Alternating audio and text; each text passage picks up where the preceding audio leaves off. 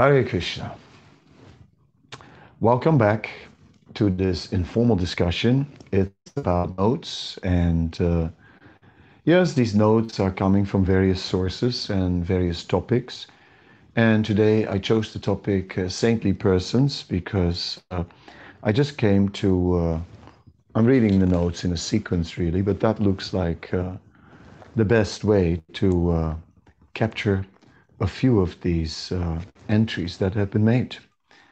From Srimad Bhagavatam, first canto, 11th chapter, text 35, the purport.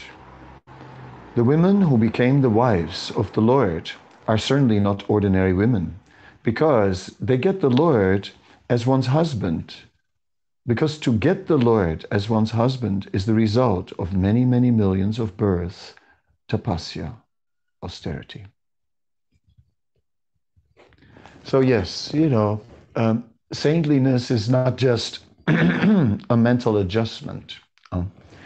Generally speaking, saintliness is the result of many, many lifetimes in devotional service, many, many lifetimes in austerity in relation to Krishna. So not just mundane austerity, but austerity in devotional service. And simply, if we, it says one who has dedicated himself to Krishna for 100 lifetimes can be fixed, can be unwavering, and can chant all the time. So yeah, where are we now? Which lifetime is this? If our minds are still wavering, maybe we are still not counting amongst those great exalted devotees. Anyway, whatever it may be, we are, mercy makes up for that austerity. And it's by mercy that we are very quickly uplifted and that we can become very quickly exalted. Now, this is the age of mercy. There's Sri Chaitanya Mahaprabhu's mercy. There is the mercy of the devotees. So in this way, it can all be done. It is all possible.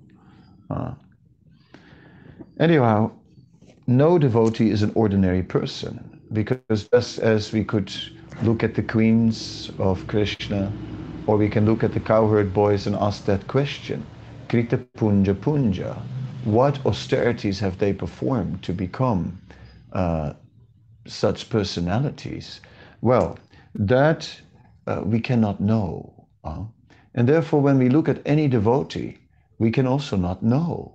We don't know who we're dealing with, who is who, right? And sometimes I'm thinking like that. I'm thinking about the devotees that are in the room.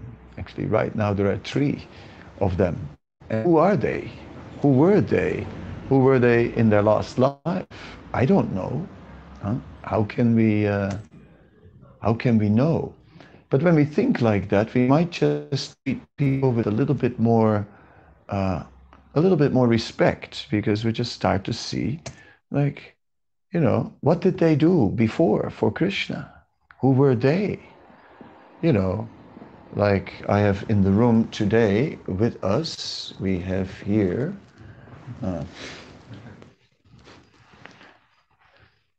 Gaur Mohan from Simachalam, Germany. We have Bhakti, and his good wife also is here, Kalindi Nivasini. And we have Vasilin from Bulgaria. Well, I'm back now. And they're here. And who were they in their last life? It's hard to say.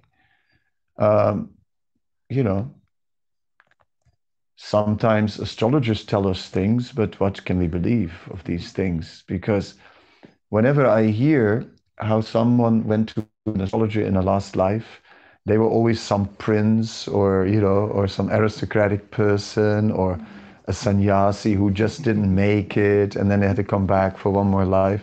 There was never like some ordinary person or even a criminal, who got mercy. Whereas when we read the history of the Vaishnavas, then we see that Valmiki was a criminal and so on, right? Who somehow or other met Narada Muni, right? Magrari the hunter, who half-killed animals somehow or other, met Narada Muni, and by the association of a Vaishnav, they changed. So who were we? I don't know. But certainly, Rupa Goswami does say that generally spiritual life is a continuation from previous life. And therefore, we can look at the Vaishnavas and see another life in devotional service behind them. And it's sort of, well, it helps to see beyond what they are now, right? Because sometimes you just get too familiar with someone and you know everything about them and oh God, here is so and so. And yeah, I know so and so too well, right? But maybe we don't, because maybe behind there is a whole different personality. So I find it interesting to think like that, and it helps me to rise above this taking people for granted, because this is how relationships go. You take people for granted, and the tendency is to put everything in a box, right? And and that's what we do. We just look at things we don't know, and then we try to place it somewhere in a box. So say, what category does this belong? So, because then we feel secure, then we know how to deal with it, Oh, well, okay, this is the adventurous type. Okay, put him in the adventure. This is the, the regulated type. Okay, put in the regulated box. And like that, everyone in a box, and then we can sort of say, well, okay, so-and-so, yeah, adventurous type. So, oh, yeah. And then, see, yeah, typical for the adventurers, yep. We find confirmation after confirmation. And in the end, it starts to define the person. And even, and then we just reduce that person in that way. And this way we just turn people into stereotypes. But we can, who are they? Who was a Goswami in Vrindavan? Who was a Pujari in Jagannath Puri? Who was, who built a temple somewhere in India? Bhakta Veselin, for a few more hours, is an architect. Right? So was he a Stapati, building temples for Lord Narayan in South India? Who was he? Gomahan is somehow or other grew up in this Nrsinga temple, a life with Lord Nrsingadev, and a very big Nrsinga deity, and his whole life with that deity of Lord Nrsingadev. What was he in a last life, if you think about that? What did he have with Lord Nrsingadev? Obviously, there was something. It's not just that it all suddenly, that he just fell in love with Lord Nrsingadev yesterday. Something was there. And even Kalini Nivasini must have something with Nrsingadev, right? To be there with Nrsingadev. There must be a reason, right? There are reasons why things happen, So in this way, it is interesting, and therefore devotees are never ordinary, and therefore devotees are always to be looked as special personalities. Well, that was the first point I wanted to make, and I'll just go on and read a bit more.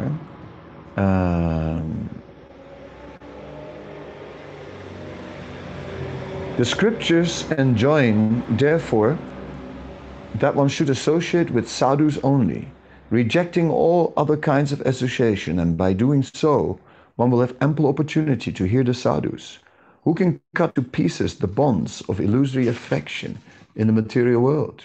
It is a fact that the material world is a great illusion, because everything appears to be a tangible reality, but that the next moment evaporates like the dashing foam of the sea or a cloud in the sky.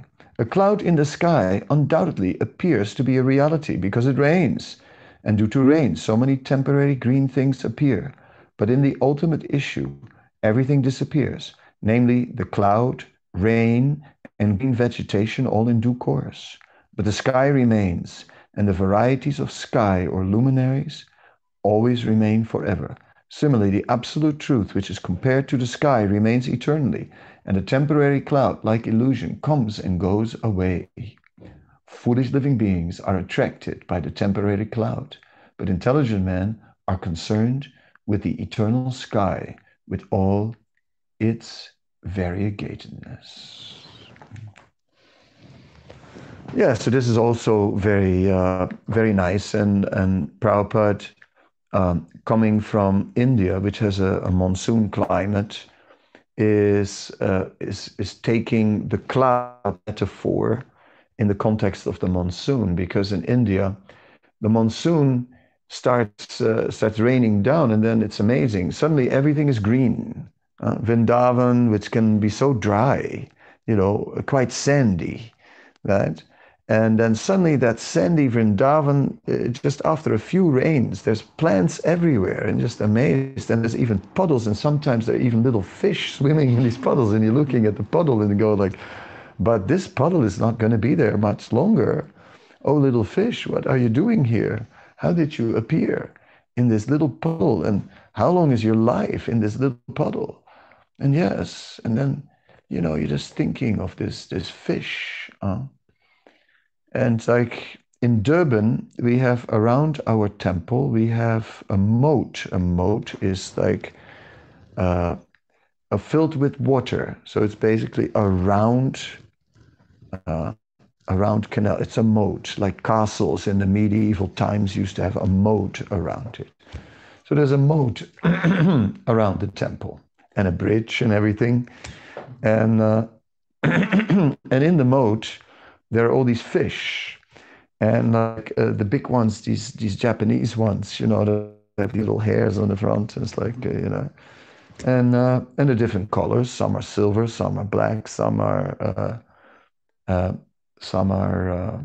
whitish and mixed colors, and some are just orange, and those are the brahmacharis, right? That's quite clear, and yeah, it's funny.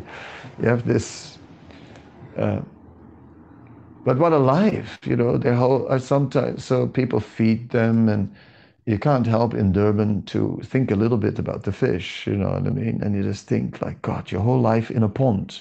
Your world is a pond, or your world is an aquarium, right?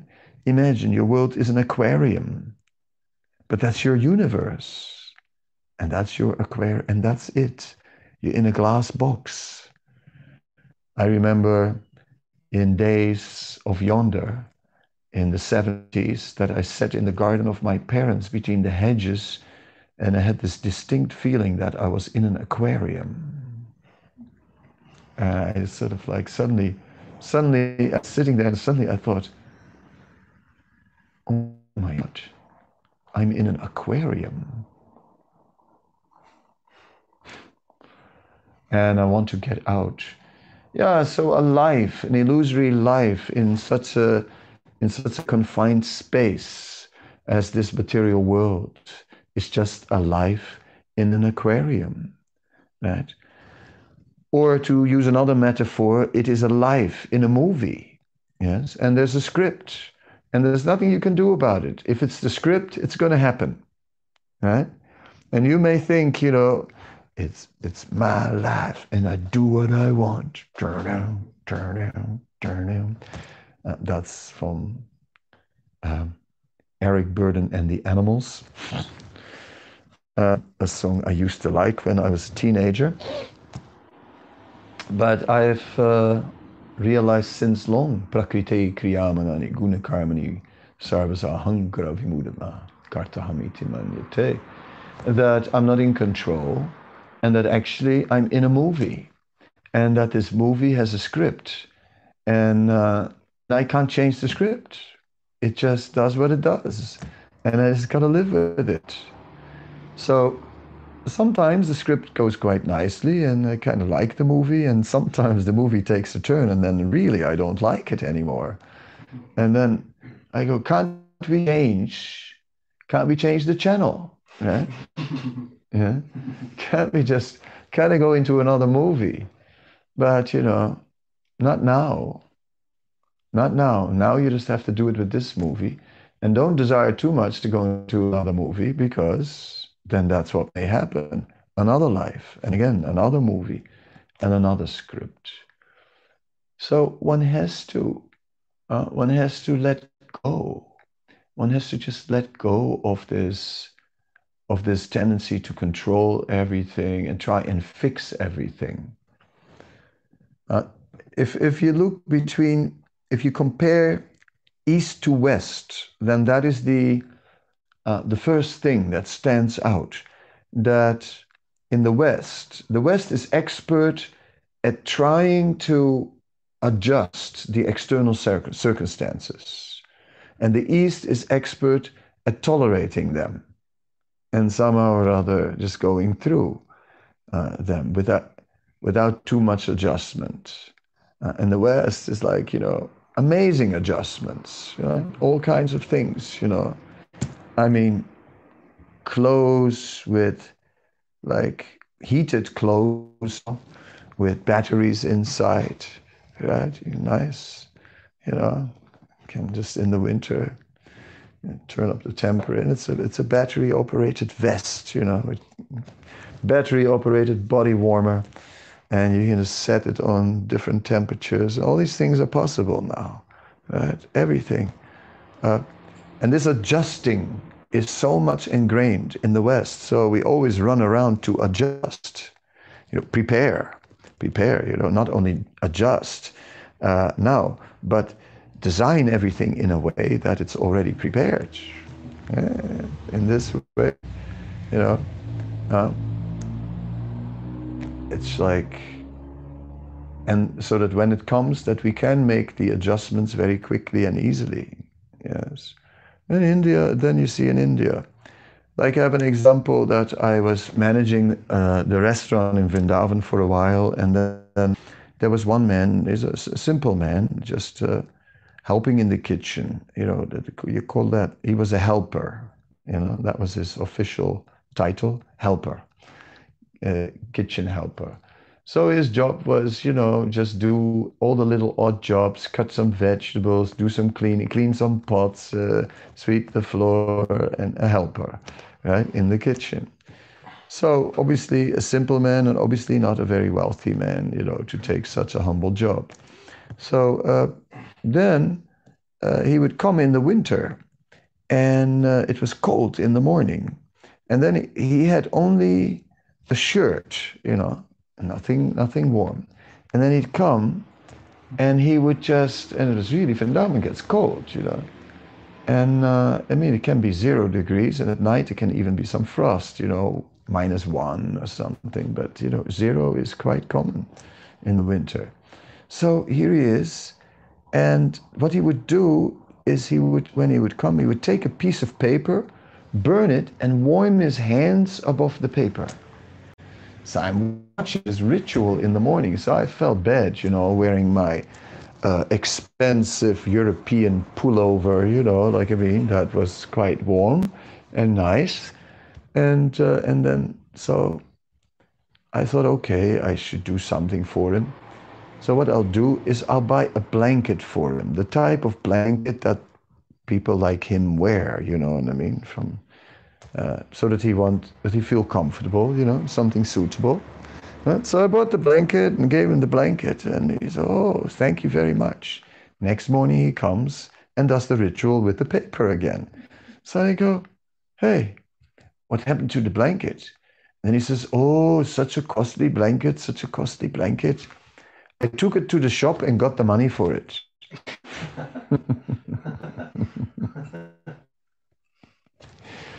What can you do, I gave up, Is it like just for him to tolerate is less of a problem you know, and that money could be used in a better way, right? He could somehow, he could tolerate it. It wasn't like beyond, uh, yeah, beyond what he could do. And again, who was this man, right?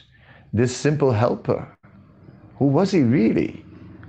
What kind of yogi was he, that he was able to do this, right? What austerities did he perform in the last life that he was just able to deal with it, like with such cold, without any clothes, right? Then, of course, now that I'm starting the story, uh, this story was in the earlier days when I was in Vrindavan between 78 and 84. Then I went to Mayapur for, a period, and then I came back in 95, in 1990 to Vrindavan, and I came back as the president. So one of the first things that was there was that they said that they asked me, the GBC asked me, they said there is one man, one Baba here in Vrindavan, and he takes cows from the street, and he has a sanctuary, and he keeps many, many cows. So why don't you go there and ask him to take 30 of our bulls? Because he's got so many bulls, right? So, okay, they asked me to go there, and one Bengali devotee, a Prabhupada disciple, actually came with me, and we went together to this Baba, and it was in on the other side of the Yamuna, somewhere in the village of Mat. And we went there, and when we came there, it was cold. So it was early in the morning, and the Baba is sitting there, naked, completely naked. He was a Nanga Baba, and he's naked. And and it was cold, and he had a little covering, like of a tarpaulin, like sort of uh, some bamboos keeping it up, but very low. You could just sit under it, And he had a fire. All right. So he's sitting at the fire under this tarpaulin. So we sit down also, and the devotee who comes with me starts to cough, because of all the smoke. Right? Guy's like, and the guy says, "A bit smoky, isn't it?" In good English, and sounds like a tough dude, like he talks like a real tough dude. Anyway, we were talking up and down a bit with him, and he was telling his story, how he was taking cows off the train that were going for slaughter, and he just goes with his trident and he just breaks the lock and just takes the cows off, and no one's going to stop him because he's a holy man and he trident, So he just takes the cows, and then he feeds his cows by forcing the villagers, and if they don't bring anything for the cows, then he beats someone up, and they bring. So he's a real tough character. But I developed respect for him. I said, this man single-handedly 475 cows, and we, the whole International Society for Krishna Consciousness, had at that time 300 cows, and we want to dump our cows on him, So it didn't look very right. So I didn't want to ask him. But then the devotee who came with me, he just went like, whispered in his ear. He said, ah, acha. Then he said, come, I'll show you my Goshala. So he's showing us his Goshala, showing everything. And here's this girl, that one, this one came from. Da, da, da. And then he comes, and here we're going to build a beautiful little Goshala. He said, a special one, with very nice troughs. And so we're going to be like very nice, this, that. He said, and then he says, and you're going to pay for it. And we're going to put your 30 bulls there, That's what he said. Anyway, I said, okay, we'll discuss it with the committee, And we'll let you know. And And then we were getting ready to go. And he said, no, please don't go. Don't go. It's so rare that some devotees come, right? You know, actually, let's speak about Krishna. Right? So you wanted some Krishna Katha. I mean, amazing personality, really. From what I hear, he's still alive in the village of Mat. Yeah? You could go and take and give him a donation for his cows. Right? He deserves such a man. Yeah. And it all started because he was traveling in Bombay and he stayed one night in a Gandhi ashram, some one of those charitable places. And in the morning, the people said, so how are you going to pay your debt? And he says, debt? What you want from me? He said, I have no pockets. The only thing I have is this trident. You want that? And then they said, no. But it says in the Vedas that if you take someone's salt, then you have a debt. I said, well, I did eat, I guess. I took your salt. It says in the Vedas. Okay, then what do you want? They said, we want that you go to Vrindavan and protect the cows. And just because he took some salt from someone, he went to Vrindavan to protect the cows. Who was he? Who was he? Was he even from this planet? Is he from another planet? Who is he? Who is this person? What kind of devotee is he? How dedicated is he to the cows? Such a glorious personality. So in this way, we are looking at all these amazing devotees, actually, and all the amazing things they do. And all we can say is, who is he? Who is she? Who are they? Who are all these people? Instead of like thinking, who are they? Yeah, I don't know. Yes. No. Actually, appreciate it. So udaradi, broader intelligence, to see with broader intelligence, that is actually, that is spiritual life. And yeah, I don't usually wind up with astrologers and so on. But somehow or other, one time, this great astrologer who in Bengal, Ashok Roy, not some amateur, but a real Bengali professional astrologer, I mean, they know stuff, right? For sure. So he saw Jayadvaita Maharaj and he goes like, wow, I have never seen anyone as broad-minded, very broad-minded. Now, what is broad-minded? Broad-minded is already a broader intelligence, right? A broader intelligence, really. The intelligence of the Bhagavatam. And really, ultimately, the broadest is Krishna.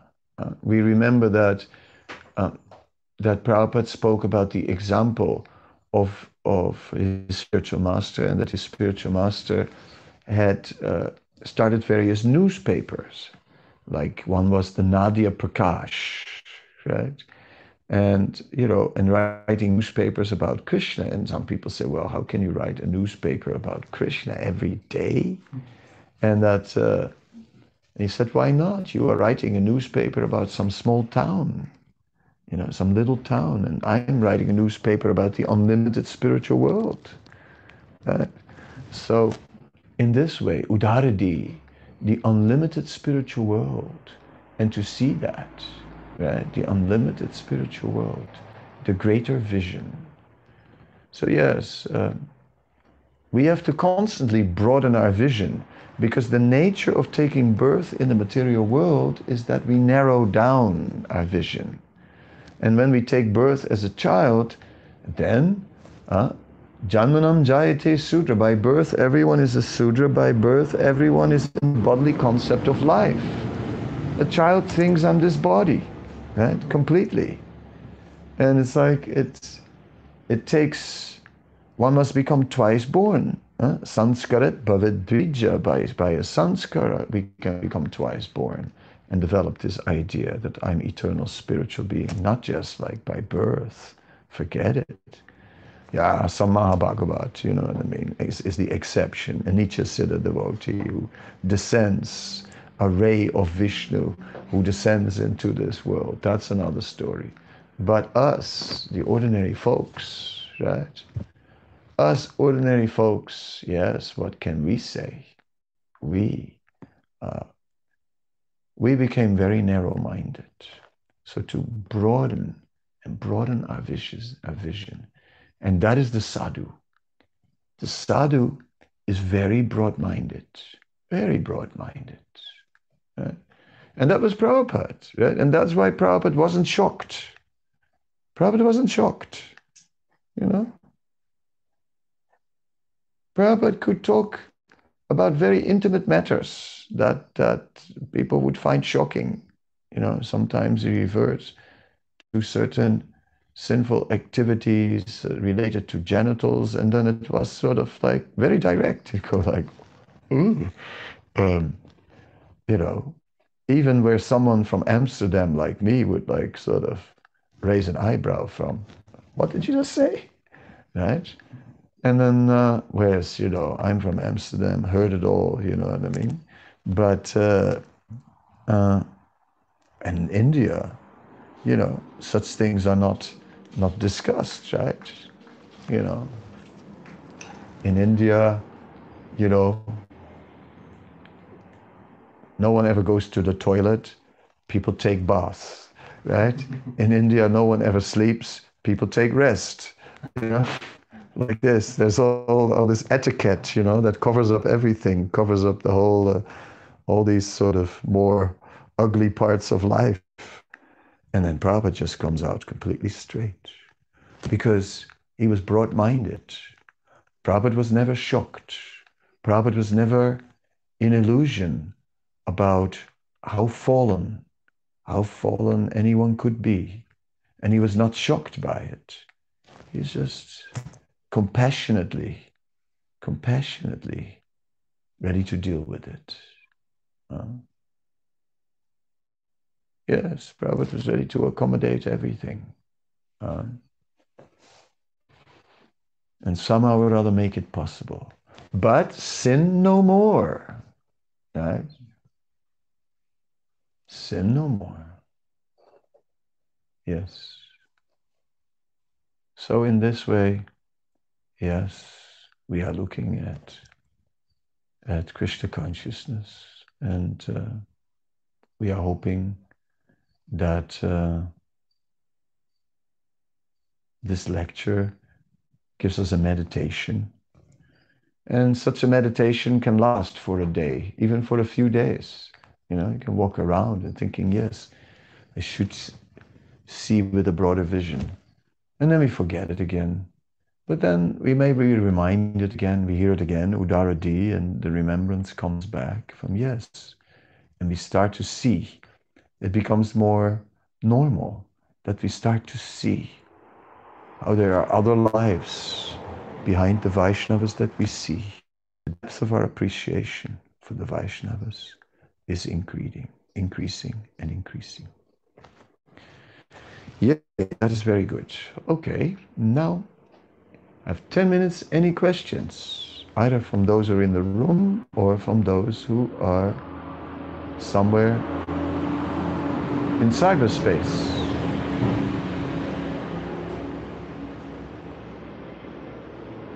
Yeah, you can write your question or you can speak your question. Or if you don't have one, then what can I do? Then I will have to leave.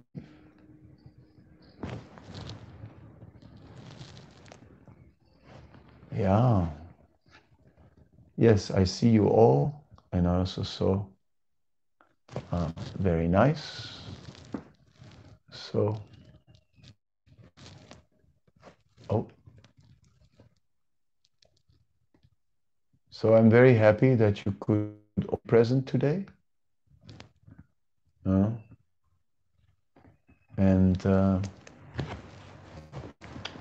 you are all the saintly persons, and behind you are all the great personalities. But don't become proud, because we can look at it in two ways. We can look at, oh, in our last life, we were something, you know? We were not just nothing. Or you can also look at it like, I was a devotee in my last life, but I blew it. I didn't go back to Godhead, right? You know, someone can think, hey, I was a Guru Kuli this life, you know, devotee parents. I must have been a demigod. Oh yes, maybe at least, or maybe better, whatever you were, but remember one thing, you blew it. Oh Narada Muni.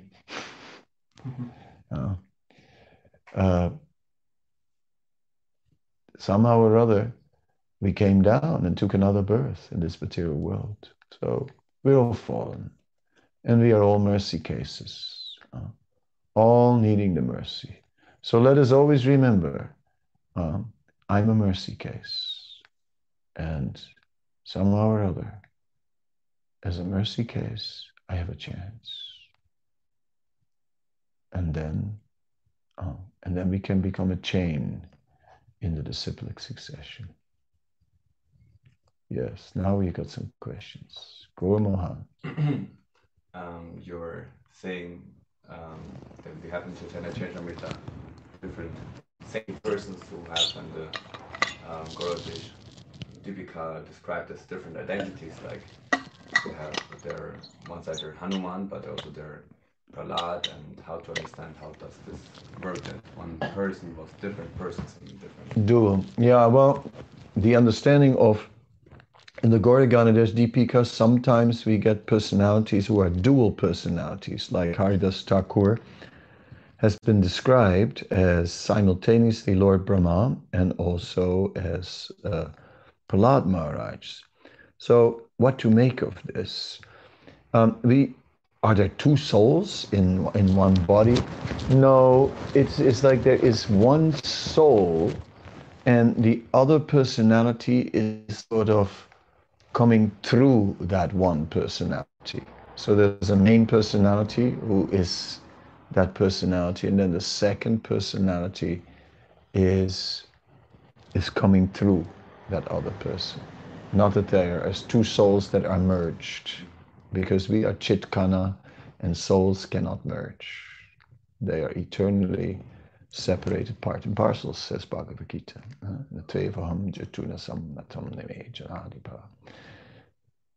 So we're eternally separated part and parcels, the chitkana. So in this way we understand there's a predominating personality who is actually the personality within that body, and then another personality is just communicating and manifesting through that person. And in this way, two modes, yes. Then we have this also that you say Haridas Thakur was Prahlad Maharaj, but also Vasudev Datta. No, he's not Vasudev Datta. He was Brahma. He was Brahma. He was not Vasudev Datta. No. Vasudev Datta is also said to be Prahlad Maharaj, isn't it? Prahlad Maharaj, yes. Yes. Yes. So, no, because we understand that Haridas is Brahma. And that Prahlad is manifesting also through him. Okay, and that Vasudev Datta is Prahlad Maharaj. Yeah. Now your turn. Thank you, Maharaj, for the class. You were always glorifying the Vaishnavas, let's say, new devotees like me. Is this the way to avoid the offenses against the Vaishnavas, to glorify them and to see their positive qualities? One sec. Oh, just give me 1 second. Someone sent a message. Oh, yes. Well, okay, 1 second. Okay. Yes. Yes, 5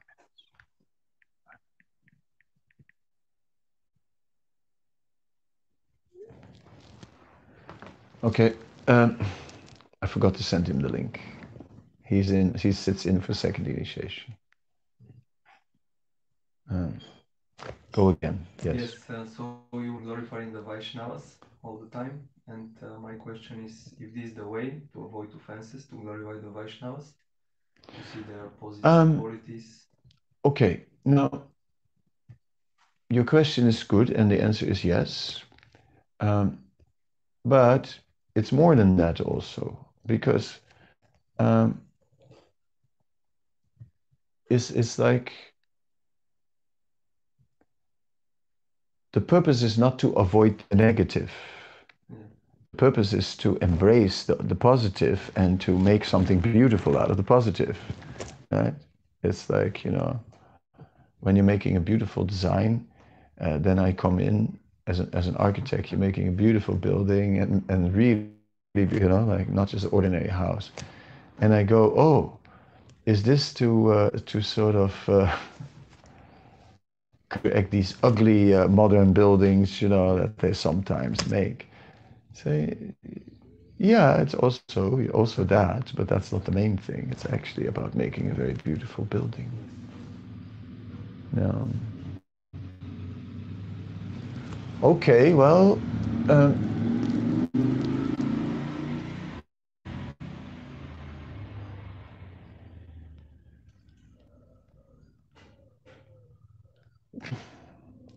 yes, it says here, like someone commented, rather if you notice, commented, if you want to know the meaning of offenses aparada, then you have to know who Radha is.